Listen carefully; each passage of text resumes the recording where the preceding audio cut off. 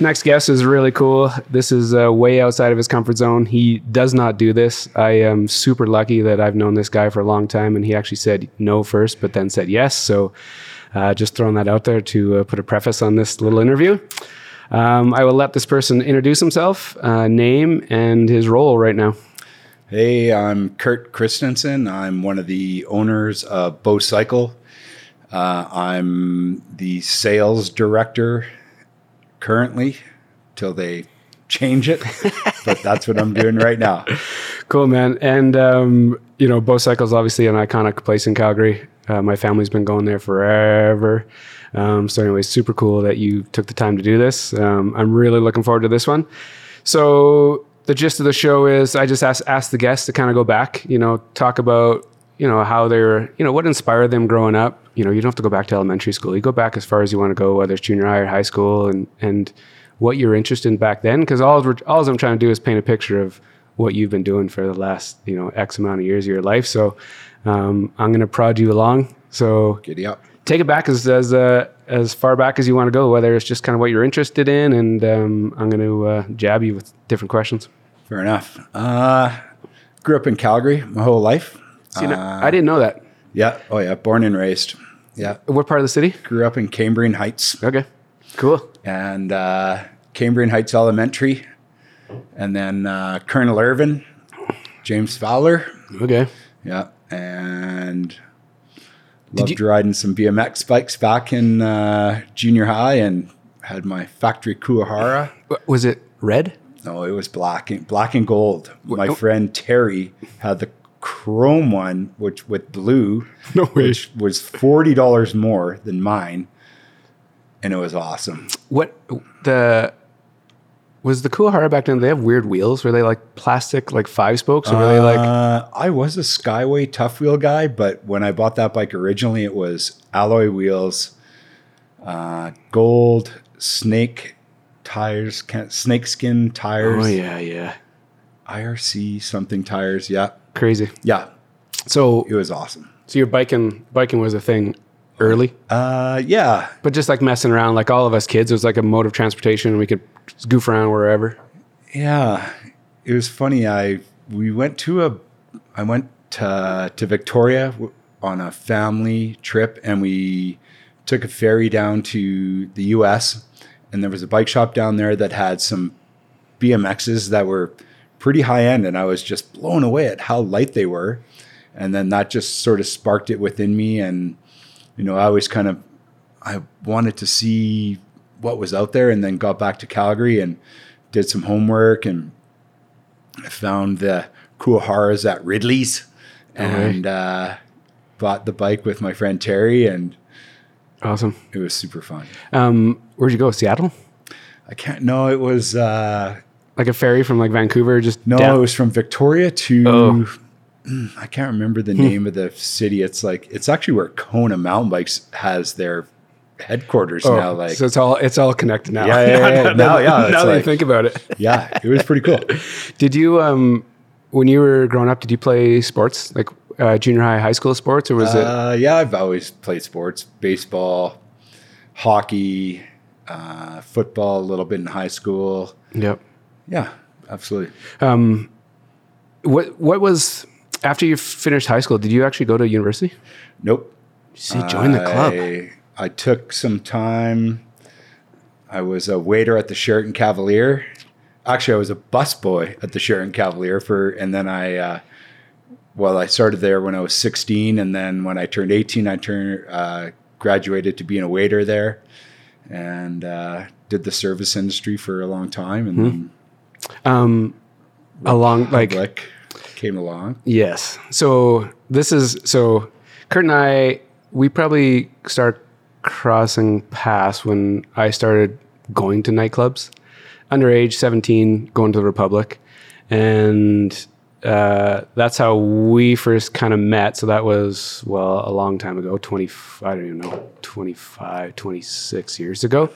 And so were you, when you graduated high school, did you know right away that you didn't want to go to university? Was there nothing that was calling you, or what were you? I really had no idea what I wanted to do after high school. And It was super frustrating. Absolutely. Do you think when you were in high school, and there was nothing really calling you, I remember going to counselors and sitting in the counselor's room and the guidance counselor, not like the shrink counselor, the guidance counselor, and we're talking about what I should do next, what courses I should take at university. I'm like, well, nothing interests me. But they had no answer back then. There was no options.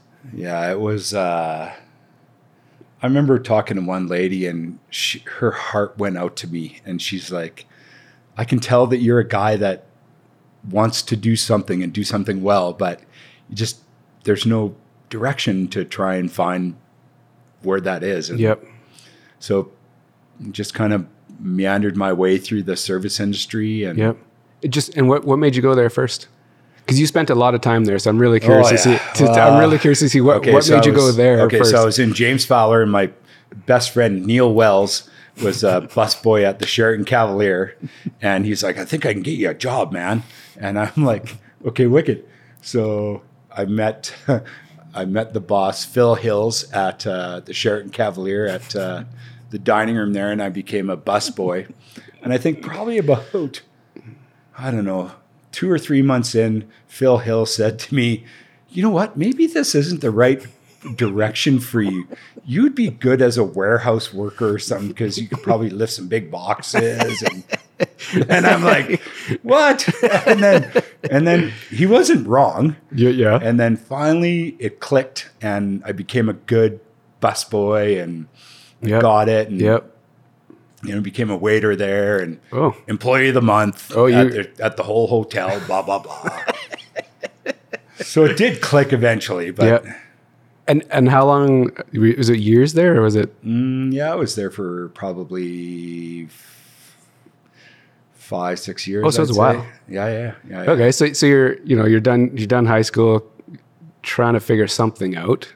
Now you work somewhere for 5 years and are you thinking like, I don't know, this is the job. This is the thing. Are you still thinking about what's next or what's out there? I was like, well, this is a job for now type thing. And yep. And then actually it was my high school graduation. I went to the beach, which is kind of the predecessor to Republic. No way. The beach was on 8th Avenue, and wow. Victor's father-in-law owned that place, and it was the first alternative bar in Calgary. And I got snuck in there with my buddies that were 18, 19, 20 at the time. Mm-hmm. And I discovered alternative, and the beach, so much fun, man. So much fun. What was your, I forgot about the music piece to you. What was the music? What was the music that was grabbing you back then? Because alternative was kind of a new kind of.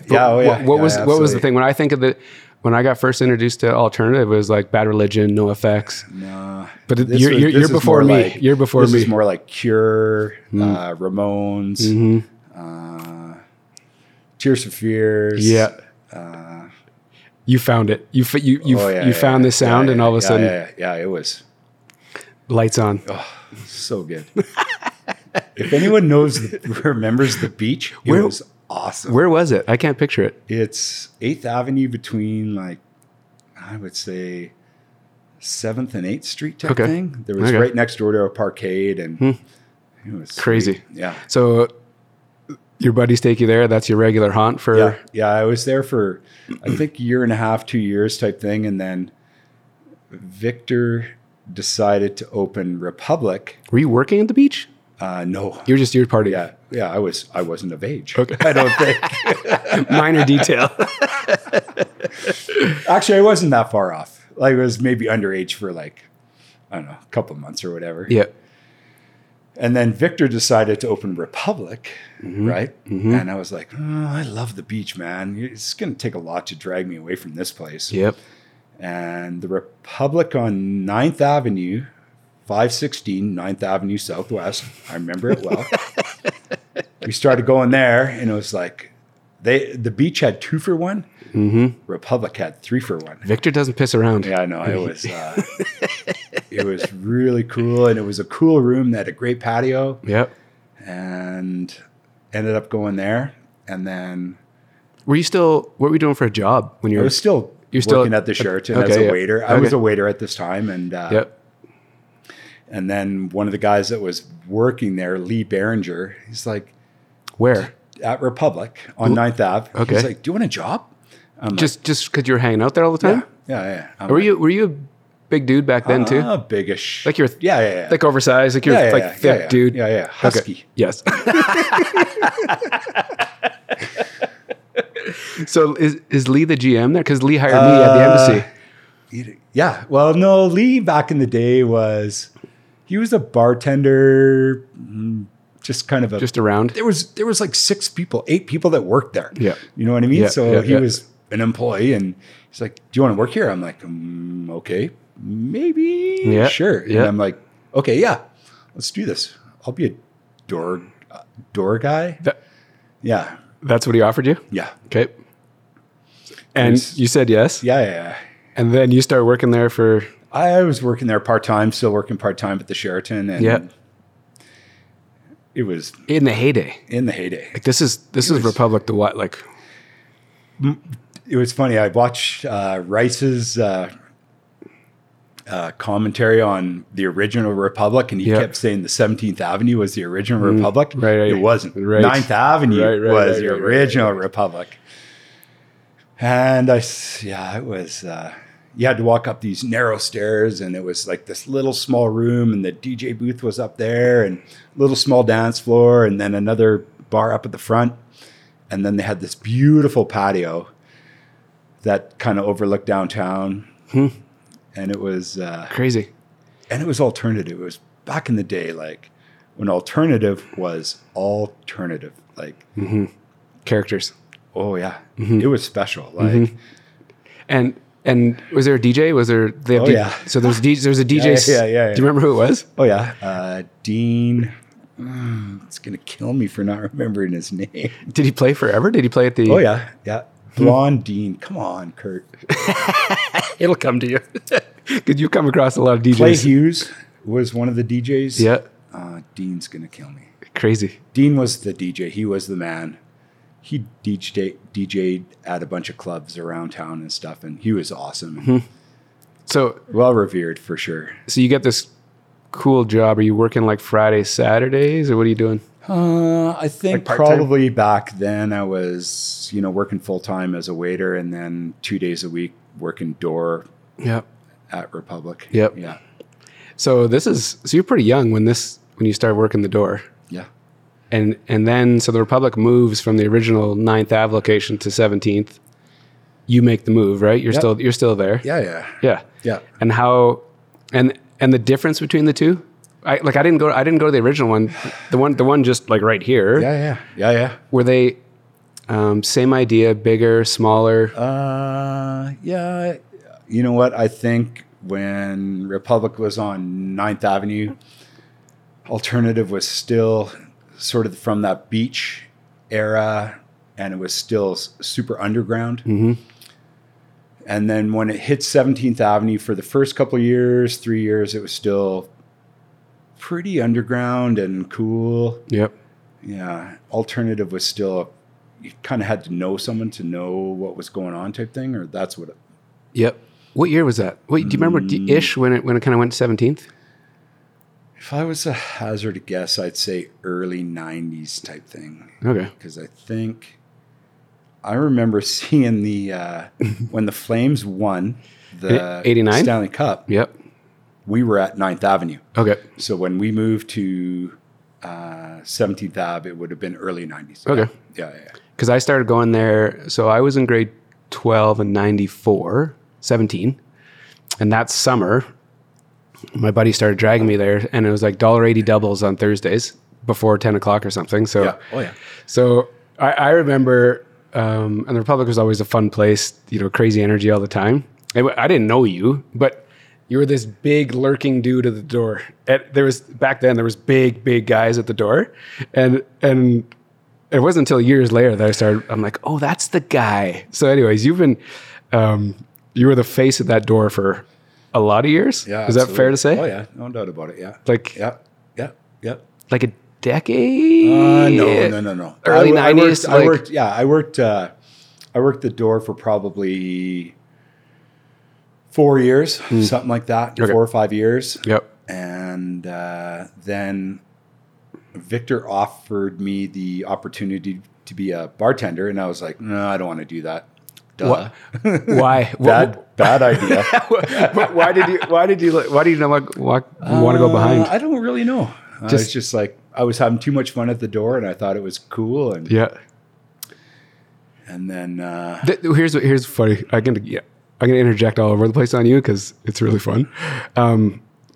You ran a door for so long, and now the crazy thing is, in the middle of this pandemic, you have lineups at your business now, and it's like this. It's all come full circle. Like you could really hold a lineup at your current at Bow. Yeah. And when I went down there and I saw this giant lineup, I'm like, this feels like I'm going to a nightclub again. There's for sure. There's a lineup. There's probably a back door I need to figure out. Like, it's so weird. So you enjoyed being out there in the lineup versus going to being behind the bar?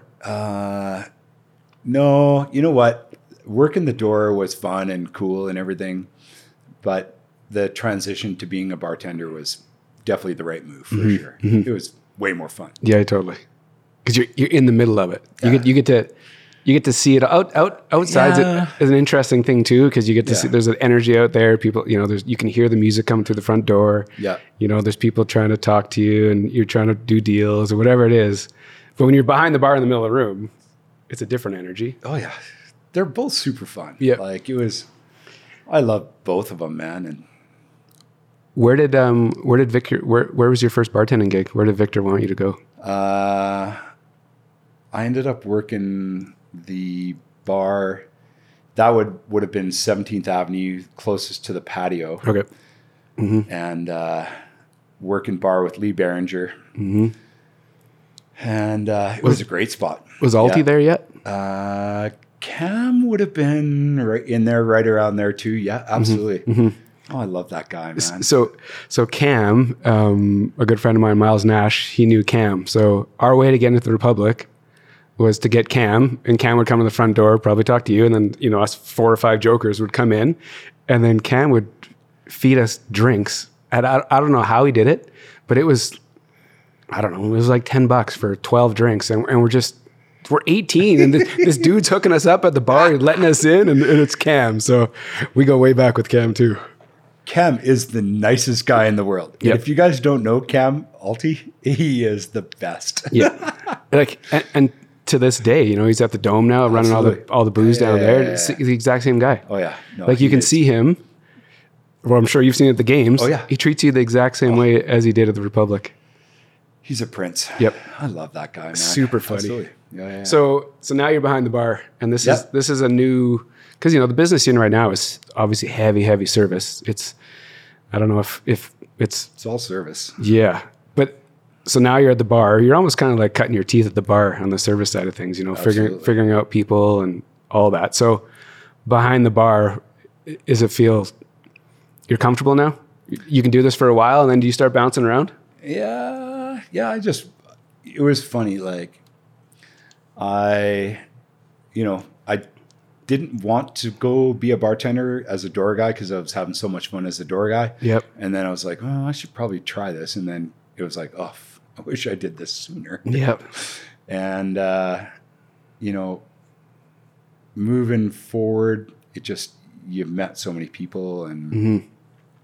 That was, so did you like the interaction? Like what was it that kind of drew you to it? Because you did it for a while, right? Like, I don't know absolutely. when you. So I started the door, and then I worked at the bar, and then I was at, I think, Republic for 8 years. Mm-hmm. So probably 2 or 3 years on the door, and then 5 years at the bar, and mm-hmm. then kind of was burning at Republic, and then Victor opened Mercury, and the original. Mm-hmm. And so I was one of the first guys that worked at Mercury. No way. Which was that place was special, super special. Yeah, super small. Yep. It was special. Yeah, it was. It was. And always you go there any day. You go there for lunch and have the chicken penne. Like it was just, there was always people there, and like it was such a cool room. It was funny. Brad Morrison, when he was talking about looking out the front window on 17th Avenue, he goes, "This is the best TV you're ever going to see, man." And it was like, he was totally right. It was like, is that when you met Brad for the first time? Yeah. Because Brad was working in the kitchen? Yep. Right? It was him and... he was a chef. If you say his name, I'll know it. Troy.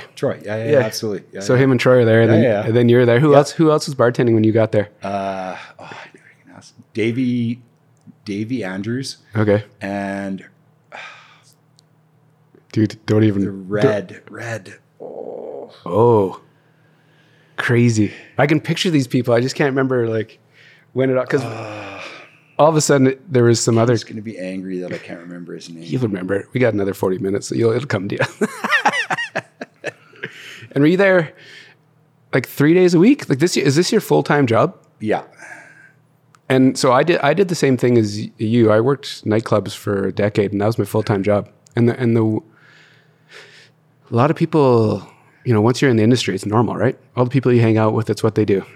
But for the outside world, it was a weird situation. You go to work on Thursday, Friday, Saturday at like 7:00. You get home at 4:00. Yeah. You do that 3 days a week, and you're done. Yeah. And the rest of the world is kind of trying to, either they're going to school, or they're working 9 to 5, and then all of a sudden it's you and your circle of essentially start hanging out with the guys that you work with all the time because you're on the same schedule. It's a different world. Oh yeah, absolutely. So now that you make me think about it, I think when I was working at Republic, I started at Bow Cycle. Oh. Yeah. So I was like doing that, and then so I was working full-time Bow Cycle and part-time Republic. I transitioned to Mercury, and I think I was only there like one night a week, I think. Okay. And there just got to a point where I was like, yeah, I can't do this anymore. Yep. And, back in the day, Bow Cycle, I was working 6 and 7 days a week, like full pulls every day, which meant like 11 hours a day, every day. Like, and just like, okay, yeah, cool. This is what we're doing. Okay. Well, I don't know any better, right? Like, so, I didn't know you started. It's been that long since you've been at Bow. It's been 93 when I started there. So almost 30 years. Wow. So, so now, it's a totally different lane, but how do you even get a job at Bow, and what were you doing? Was it always sales, or were you doing service? You're never in the back, were you? Don't ever let me touch your bike to try and fix it. That's my advice to anybody. I can change a tire, might be able to fix a flat. No, I'm a talker. I'm a sales guy. Yeah, so basically what happened when I was working at Republic, I, loved the idea of mountain biking, and, I had a Kuahara Cascade mountain bike from Bow Cycle. And then, I rode that for a few years and stuff. And then I got interested in mountain biking again. And then the Kona Kilauea was the mountain bike of the year, mountain bike action. And Bow Cycle was the dealer for Kona. Actually, I should rewind, I bought a Concord from a Dynamic Cycle on 17th Avenue. What's a Concord? Like a mountain bike? A brand, yeah, absolutely, yeah. Was it like a Diamondback, like just a basic mountain bike, no suspension? It was fully rigid, because back then suspension was just coming in to be a thing. Mm-hmm. And the Cottoms, Tori, and Leah, they took super good care of me. Mm-hmm. And I bought this Concord mountain bike, and it was awesome. Thought it was awesome. So how do you even, what got you interested in mountain biking? Did you have friends that did it? I just think I was into the BMX, and right. I don't know, maybe a magazine caught my eye or something like that. But like, were you hardcore into mountain biking? No, or you just knew you wanted a bike? Yeah, I just so you wanted could a bike. Mess around. Like, I thought they looked pretty cool. Okay. And then I rode the Concord for a couple of years, and the needle went further in the arm, and I was like, oh fuck yeah, I need a better, You're better good. mountain bike. And Mountain Bike Action had this Kona Kilauea. It was mountain bike of the year. And Bo Cycle had those, right? By the way, how do you remember this? Is it really, does this, because you can remember these bikes, does it make all the sense in the world to what you're doing today? Like it was such a thing for you? Yes and no. Like if it was something that was actually worthwhile remembering, it'd be awesome. But just it's not. To me, it is maybe, but nobody else probably. Right? There's a lot of bikers out there that can do that. They're going gonna to say, go, I got that. So Bo Cycle was a dealer for Kona. I went and talked to Bryce Sibthorpe and got the Kilauea. And which probably a big spend-ish, yeah, right? Back in the day, it was a commitment. It was second from top of line. Yep. Nice bike. And, we customized it, got the new RockShox RS1. It was a nice bike, man. Awesome. And did you ride the hell out of it? Or was this like a weekend warrior kind of thing? You know what? I think relatively I rode the hell out of it. Yep. But I didn't mountain bike the shit out of it. I didn't really know, like I didn't drive to the mountains and ride it in the mountains every weekend, but I rode it a lot, or what I thought was a lot back in the day. And it was a super good bike and super fun, and I had a blast and rode it to the ship and anchor a lot. Now that makes sense. And I can remember the route coming down 10th Street and drilling it. It was super fun. So how long did you, so that's when you first time into Bo? Yeah. And yeah. Well, I knew of Bo Cycle in the past and stuff. I think, I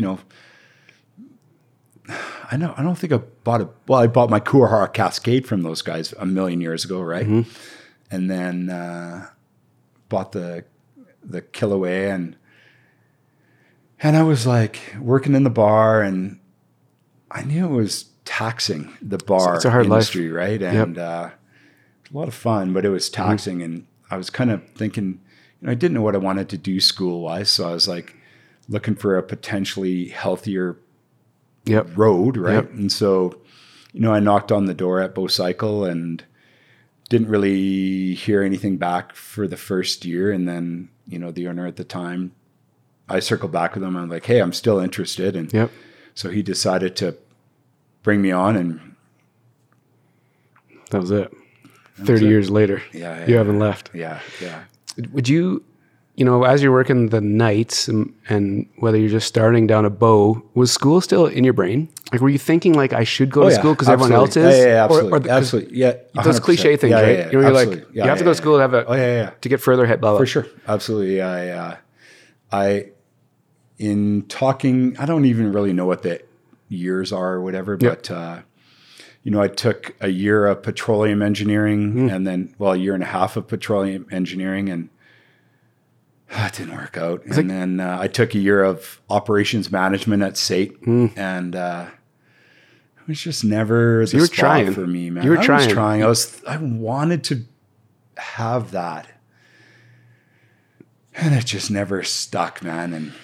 But that was such a thing back then, Absolutely. Just like, here's education is your path. It is potentially the only path. Yeah. In today's world, it's still important. I went to Mount Royal 3 times, dropped out 3 times because I thought it was a good idea. For sure. But exactly the same. It's not for everybody. But it's not for everybody. And I bless the people's heart that know that at the outset, and they just go, this is my path, and I'm going to forego this path and go this path. Yep. And it was, for me, it was weighed heavy on my... It's hard. Like... Yep. Did you have any... I never felt... Yeah, it was a tough one, man. Absolutely. I agree. And I don't know if how it worked in your house, but there wasn't like a hard pressure to go to school, but it was definitely the thing to do. And it was definitely strongly suggested that you go down this path, but it wouldn't work. And and it is frustrating. And there's the years where you're like, man, what am I going to do with my, what am I going to do with my life? For sure. Which is unsettling. It weighed heavily on me still weighs heavily on me. You know what I mean? Like I think I'm okay now, but, but yeah, for many years it was like, it was a burden of weight on my shoulders, for my mind that was always there. Yep. So they finally gave you a job at Bo. So I got the job at Bo. Selling bikes like a crazy man. Selling bikes.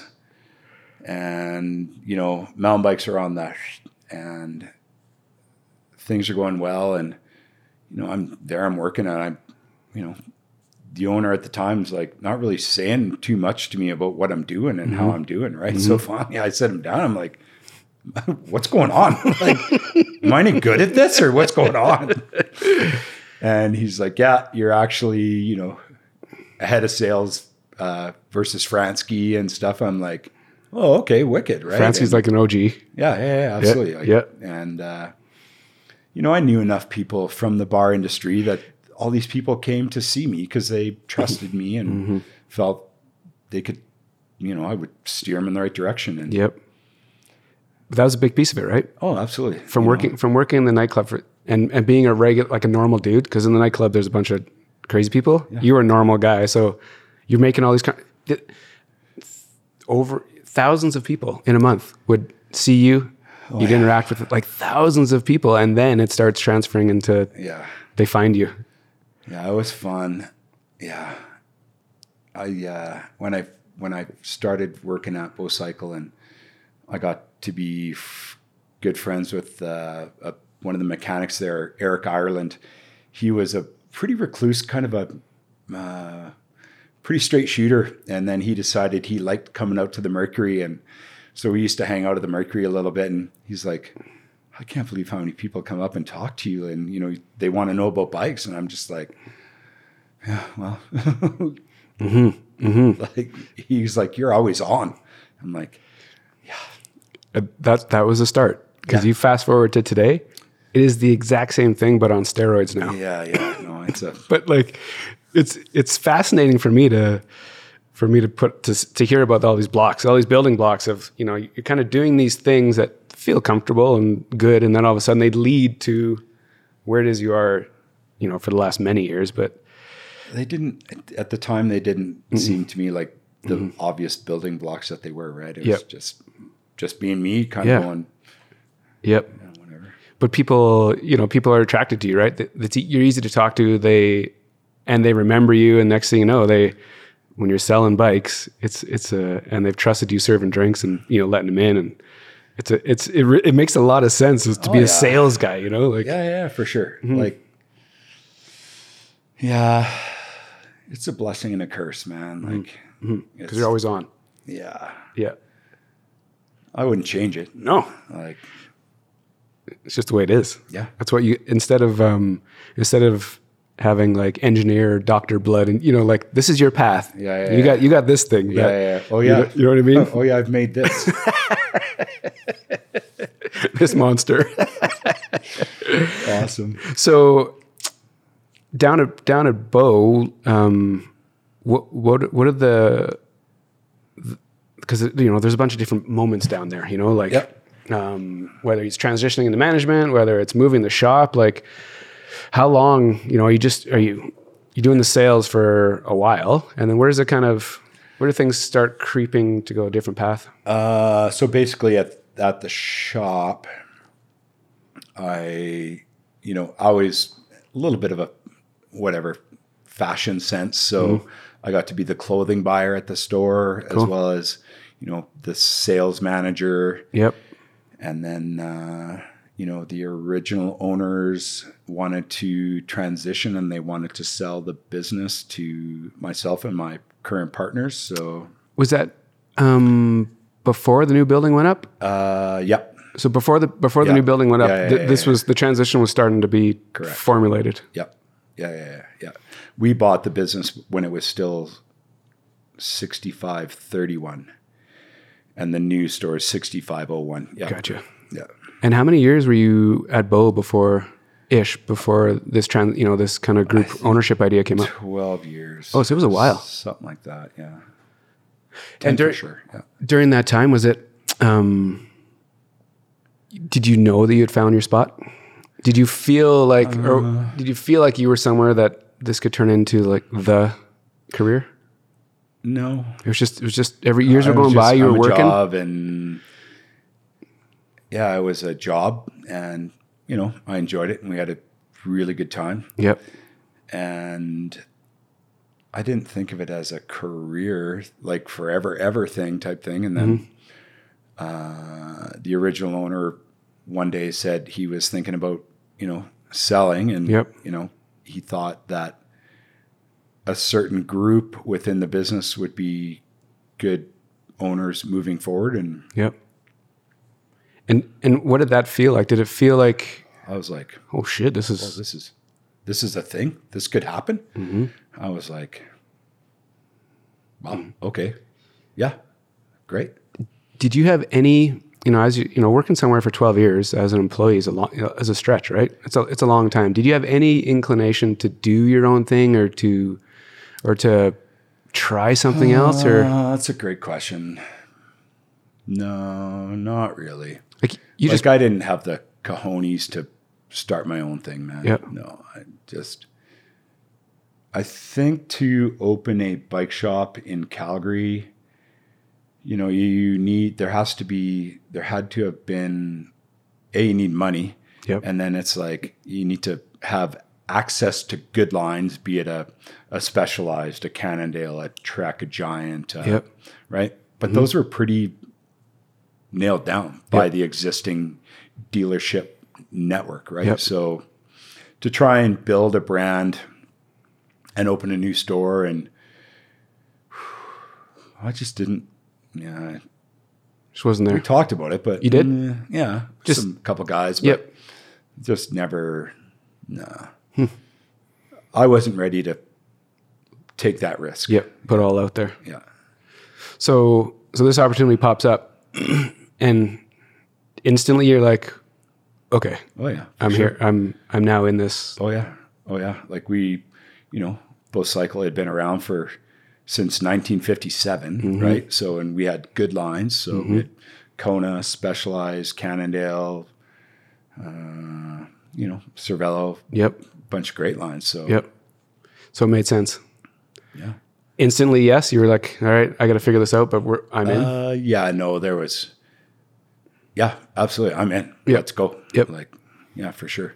Like the original owners, they didn't have to really do anything. They were already kind of, yep. There's a good team in place. Because the second layer below him was in place with John Fransky, Daryl Elliott, and our accountant Dave Leung. Those guys were basically running the show essentially with myself. Yep. So the transition was seamless, in my opinion. Yep. Right. Yep. So. And then from there, it's been a crazy ride. How would you explain the minute you become an owner, a part of the ownership team? What changes? Like, what in your head or your life changes? Is it just everything times 100, or what is it? Well, yeah, we got super fortunate, no question about it, because we went from this smaller store, yep, right, which I love. I used to sell hockey gear, man. right, back in the day. But like, even when I started, I sharpened, screwed up some people's skates. Come on, oh yeah, absolutely. Downstairs because on the main floor. No way. Oh yeah. Like that's, and we sold like fitness gear, like treadmills and stuff when I first started. It was horrible. So then fast forward to now, we're in the current building, just a bike shop. Yep. And they built the original owners built this new building that was like 10 times the size of the existing building. And Calgary's economy was healthy. It was like, 2012 or whatever it was, 2011. Yep. And all of a sudden you got this big venue that's a specific bike shop, built to be a bike shop. Economy's cranking. Cycling is a positive, thing. And took goes. off, man. Yeah, that's great. That before we get to the new place, the old place had such a unique character to it. Oh yeah, no doubt about it. It was just like, I can't remember if it was like carpet going up to the stairs in the back. Say, the shitty carpet. Yeah, But and once you got up there, you're just looking at all these fancy bikes and the tags on them, and like, oh my god, this is a $5,000 bike, which is mind altering back then. Walking upstairs. Oh yeah, I mean, I was the same as a customer. Like I used to go up there and just like, awesome. It was just full suspension. What was, and you know, the new shop is a monster, but it still has, you know, everything upstairs is a different, like it's the same idea, just on steroids, obviously. But the difference between the two shops, like, can you even, the original was, it just had this feeling to it. You know what? It was, for sure. It was super personal. It was smaller, right? It was more intimate, for sure. That's what I was just going to say. You know, there was 20 people that worked there. You know, at the new store, it's more than that. Pre-COVID, like 140 people. So it's different for sure, but we're still trying to keep that. It feels. Yeah. The staff are good, and you can walk in there, you get good customer service, like all those pieces. Yeah. That original one is just, you know, bikes hanging that you're kind of like almost walking under because they're at your head. Like it was just, it was a really cool space. Yeah, absolutely. So when you take it to the new place, is it, you know, it feels like this is your thing now? Like those thoughts in the past of like, what else is out there? Should I be you know, are those all now done? Are you like confident? This like, is in. I'm in, man. Like cool. For sure. This is my, you know, I'm there almost 30 years now. Yep. You're way in. Yeah. So the other, the piece that not a lot of people know about that I stumbled across was your passion of biking and when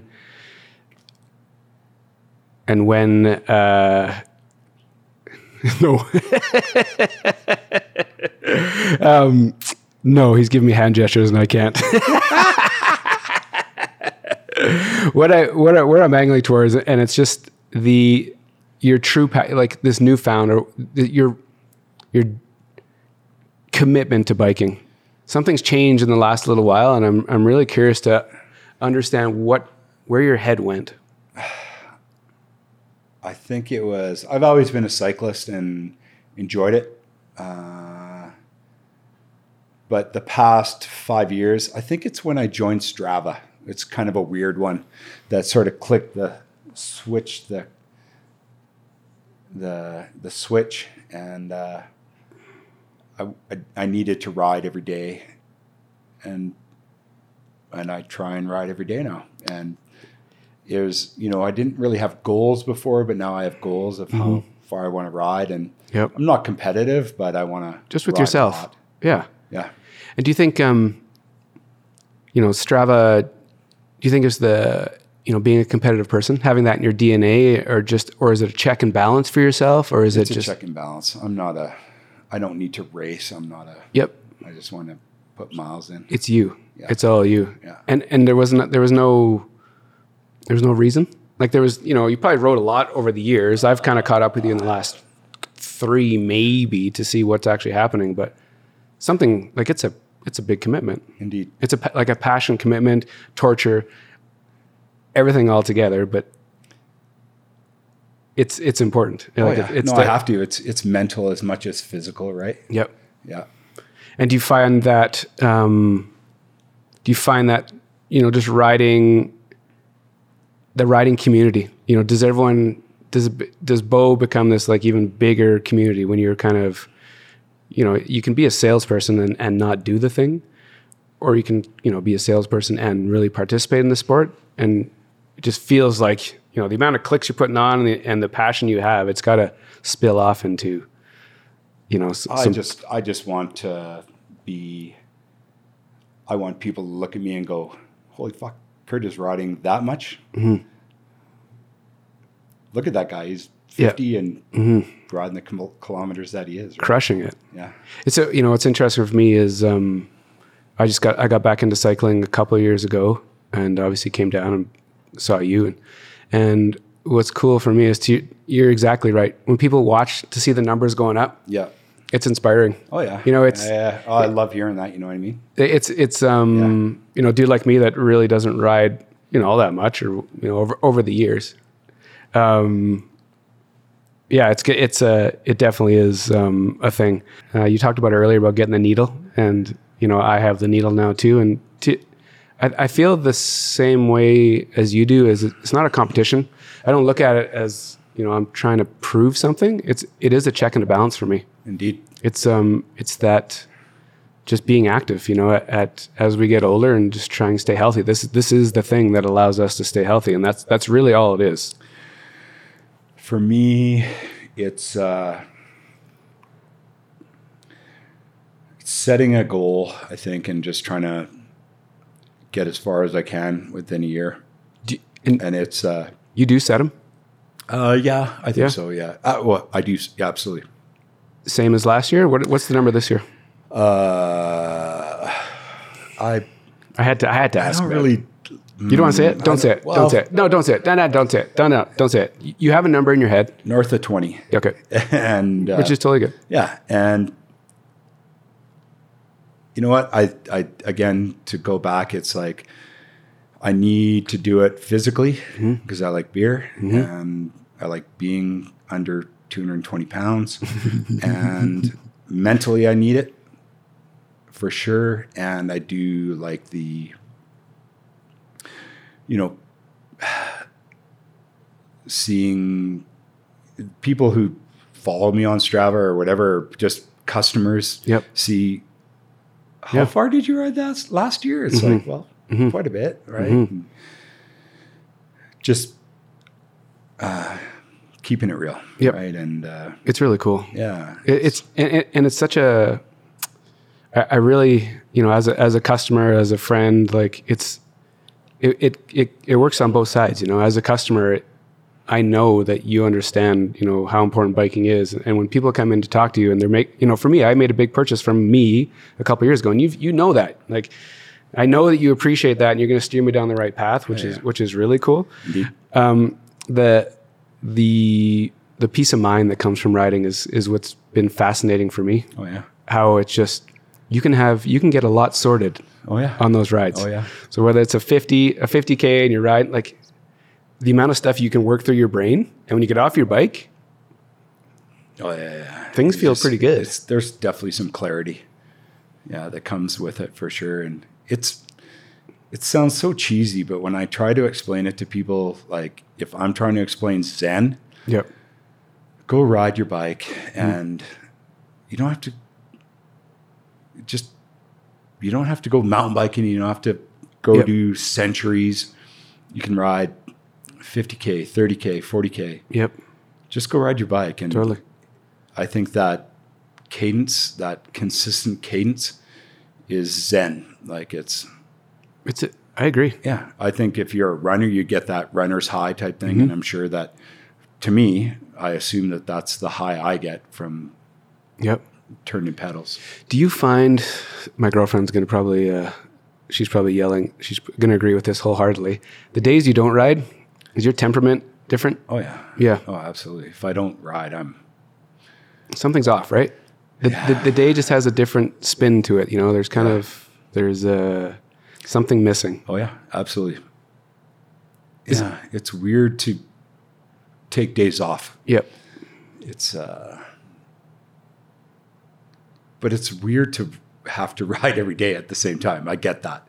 But for me, if I take a day off, it's like, you're a little tweaked, right? And something's off. And I think it's that Zen state. Oh yeah. You know, when you ride that often, when you're with yourself for those amount of kilometers and those hours, it's necessary when you lead a busy life, which that's why I think those days off, they're unsettling. Yeah. I think last year I took 36 days off total out of the year so it's heavy. Yeah. Yeah. And when you bought your first bike, you know, Could you ever have pictured where you are today with the passion? Absolutely not. No, it's not even no, like you. There's no way you can connect any dots. Yeah. This is No doubt. No way. so. In the last, when you got Strava and it flipped. Before that, was it just a commuter bike to the ship, or just kind of messing around a little bit? And then I think pre-Strava, I thought I rode a lot. I was probably, 4,000-6,000 K a year type thing, which is riding. It's serious. Not too bad. Yeah, right? yeah. And, but I think just having that, be able to see it every day and watch it accumulate. Like, yeah, I had a cat eye computer that showed me how far I rode, and I thought it was a lot. Right? Yep. But I think Strava you have people that follow you and you checks and balances, and Totally. people pump your tires, and It's healthy. yeah, it is healthy for sure. It's a good thing. Yeah, it was my buddy Sean Bunnan. He actually was the other guy that said you need to get onto Strava. I'm like, I don't. I ride for me, man. And then when I finally got on, it was like, oh, okay, yeah. Here we I go. was totally missing out.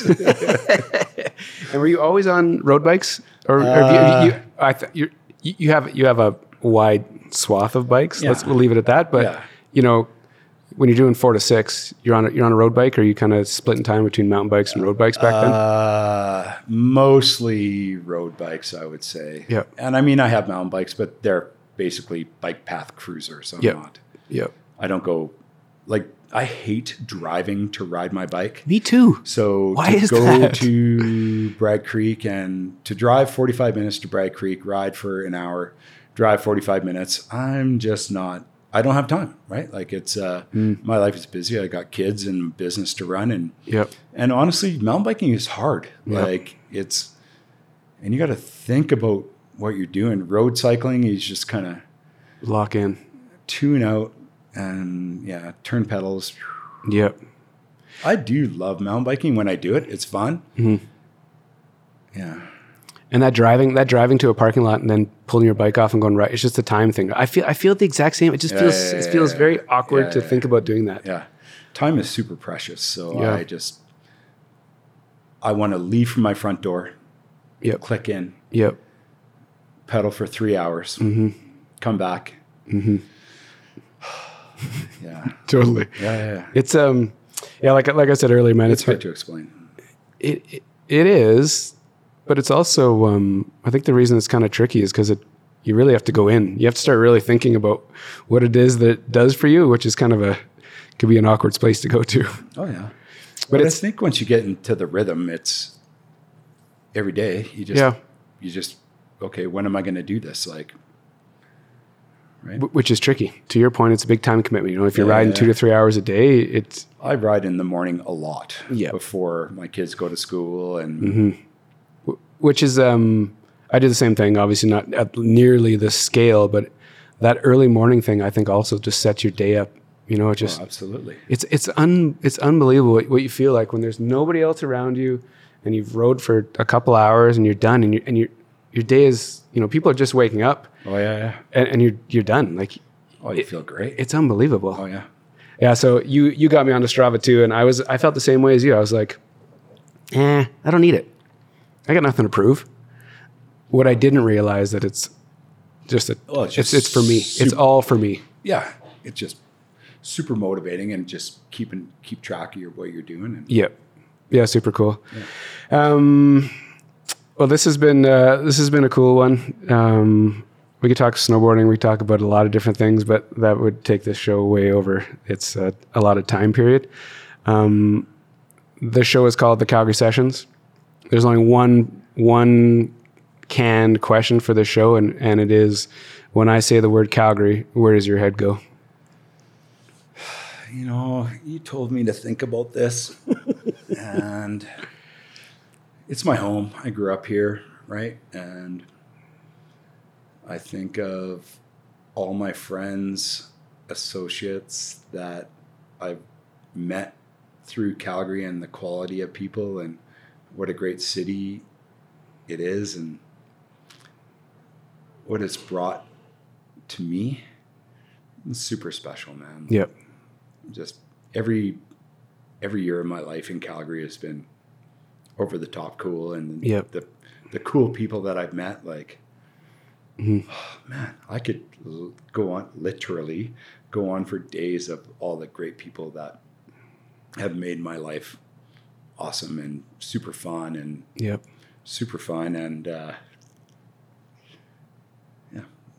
it's a special place. It's a super special place. Absolutely. Yeah. And I think,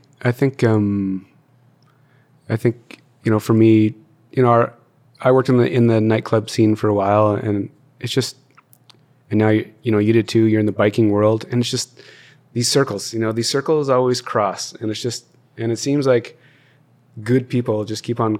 Your world just keeps on moving, and good people come in and out. Like it's such a. If you do good things, it seems like good people just kind of find you and your world. And Calgary just like embraces it. It's just. Oh yeah, for sure. Yeah, it's everything for me, man. Yeah. It's fun to ask the question because everyone has their own version, but it's always the same. If we're born and raised in Calgary, there's something super special about this place. It's friends, family. My word is just it's everything. Like. Well, yeah, I don't. It'd be hard to leave, and I don't know if I want to be here forever. You want to go to a beach, or what do you want to do? Oh, maybe somewhere warmer at some point, man. Like, I still love snowboarding. Do you think? But I love cycling. So could you live in Maui like all year and ride there? No, I don't think so. Overseas? Would you go to like Italy, Spain, and just? I could. Europe's pretty cool, man. I do love Europe. And you could ride like. Yeah. I don't know. I love Canada. Yeah. I love Calgary. Yeah. Vancouver, maybe. I don't know. Maybe. My in-laws are there, so. Yeah. Who knows? That's way down the road. Yeah. I'm young. You got lots of kilometers left. I'm good in Calgary, riding in the snow down here. No problem. That's the best thing. I knew you were going to ride. I was just like, oh, he really is riding. I got fenders and booties. I'm good. So good, man. Well, thanks for taking the time. It's I know how valuable it is to you, and I really appreciate you doing this for me. Yeah, it's super cool, and I think what you're doing is awesome. So thanks, man. I appreciate it. Yeah, good one. I'm sure we'll see you on the pass soon. No doubt. All right, man.